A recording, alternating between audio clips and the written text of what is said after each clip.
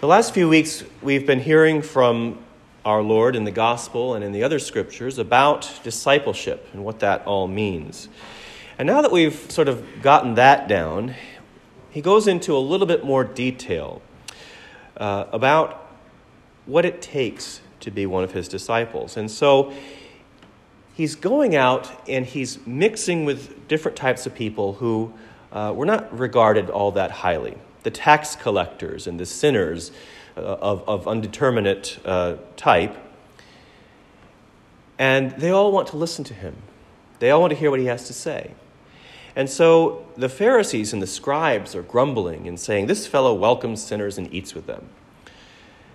Because, of course, in their eyes, he was supposed to keep himself clean and undefiled in many ways, but one of those ways was by not associating with outcasts.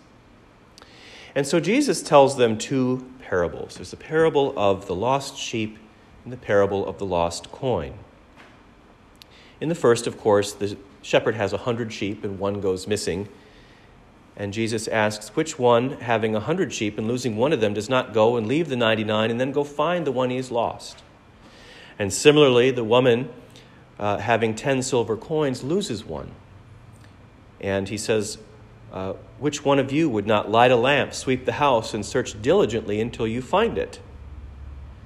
And when she has found it, or he has found the sheep, they call together friends and neighbors, saying, "Rejoice, for I have found what has been lost." Now, these parables, I think today, might be a little hard to see the impact of, because we live in sort of a throwaway society.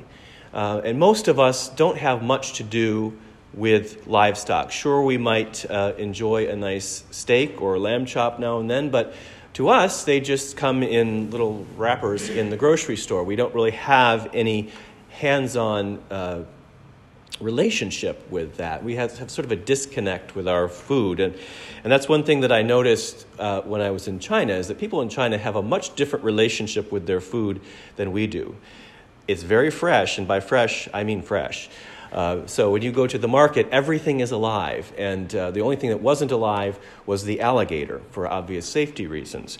But everything else is killed right there for you, and you know exactly where your food comes from. And I think that might lead to more of a gratitude over the blessings of food, but that's a whole different story. So for us, what's a sheep? I don't know. We can imagine that to a shepherd, a sheep might be an important thing. It's part of his livelihood. It's a valuable thing. But you also might imagine that losing one here and there might just be the cost of doing business. When we lived in Pennsylvania, we had chickens. And every now and then, a red-tailed hawk would come down, and there went old Matilda off into the sky. And it was a little upsetting, but we didn't lose any sleep over it, because that's just the way life works. But in this case, the shepherd drops everything. He leaves the 99 and goes to find the one. And similarly with the woman and the coin. I have seen, and I'm sure you have seen, on the sidewalks or the streets, you might have passed by and seen a coin, a penny, a nickel, a dime, sitting on the pavement, and people just walking by. Or you may have even seen someone reach into his or her pocket to pull something out, a coin falls on the ground, and they notice it, but they just keep going, because it's something of such little value that it's not even worth bending down to pick up. But this woman, in the story that Jesus tells, has a different outlook. She lights the lamp, she sweeps the house. She doesn't stop until she finds what was lost. Now, maybe, just maybe, even in the time of Jesus, and I don't know this for sure, I don't know what a sheep was worth or what a silver coin was exactly worth in comparison to today's commodities, but perhaps, even in his time, these things were accounted as little or small or not worth the effort. Because certainly, at least in terms of the sheep, it doesn't seem to make much sense that a shepherd would leave 99 sheep unattended in the wilderness, surrounded by wolves or whatever else, to go find one that's probably already dead. but he does it anyway. And so in this way, Jesus illustrates to the Pharisees and the scribes who were grumbling against him the wideness of God's mercy, just as we sang in the hymn preceding the gospel reading. That God's mercy is so wide and so overflowing, as we heard again from the reading in 1 Timothy, that I am the foremost among sinners, but God's love overflowed so that I, the foremost of sinners, might show how much grace God has to everyone else. And Jesus tells us over and over again, in his time and in our own time through the scriptures, how the kingdom of God is like the kingdoms of the world turned upside down. God came to earth in the form of a man, in the form of Jesus Christ. And he, as Scripture says, he did not account equality with God as something to be exploited, but rather emptied himself, taking the form of a servant. And again, that scene from the upper room before Jesus' crucifixion, where he takes off his outer robe, ties a towel around his waist, and begins to wash the feet of his disciples. And he doesn't just do it that one time and say, this was a nice thing to do for you this once. He gives them the commission to go and do the same. He says, the greatest among you must be servant of all.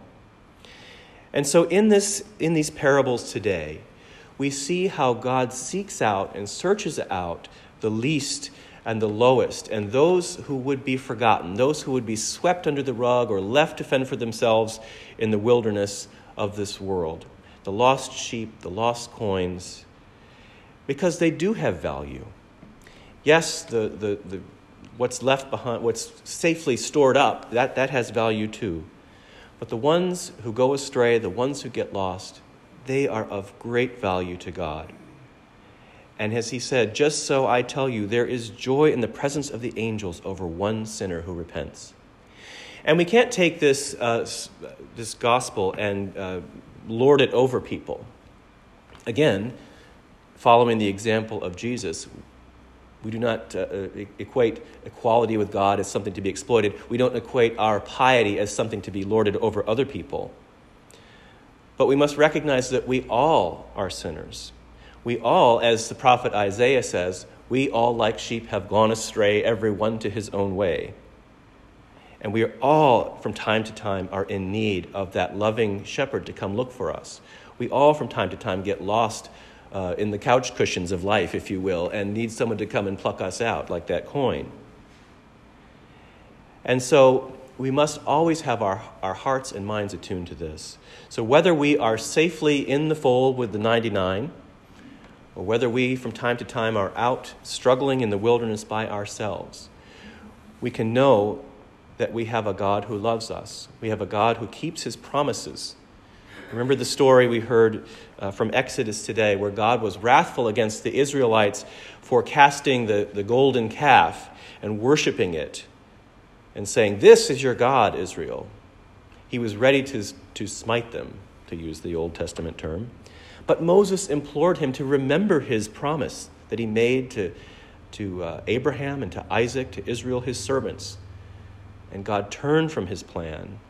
And Moses went, of course, we know what happens. He grinds up the calf and reads the people to filth. But God turns from his plan to destroy them because of this bartering that he has with Moses, which is really unique to the Judeo-Christian way of understanding God, but that's another sermon. But God keeps his promises.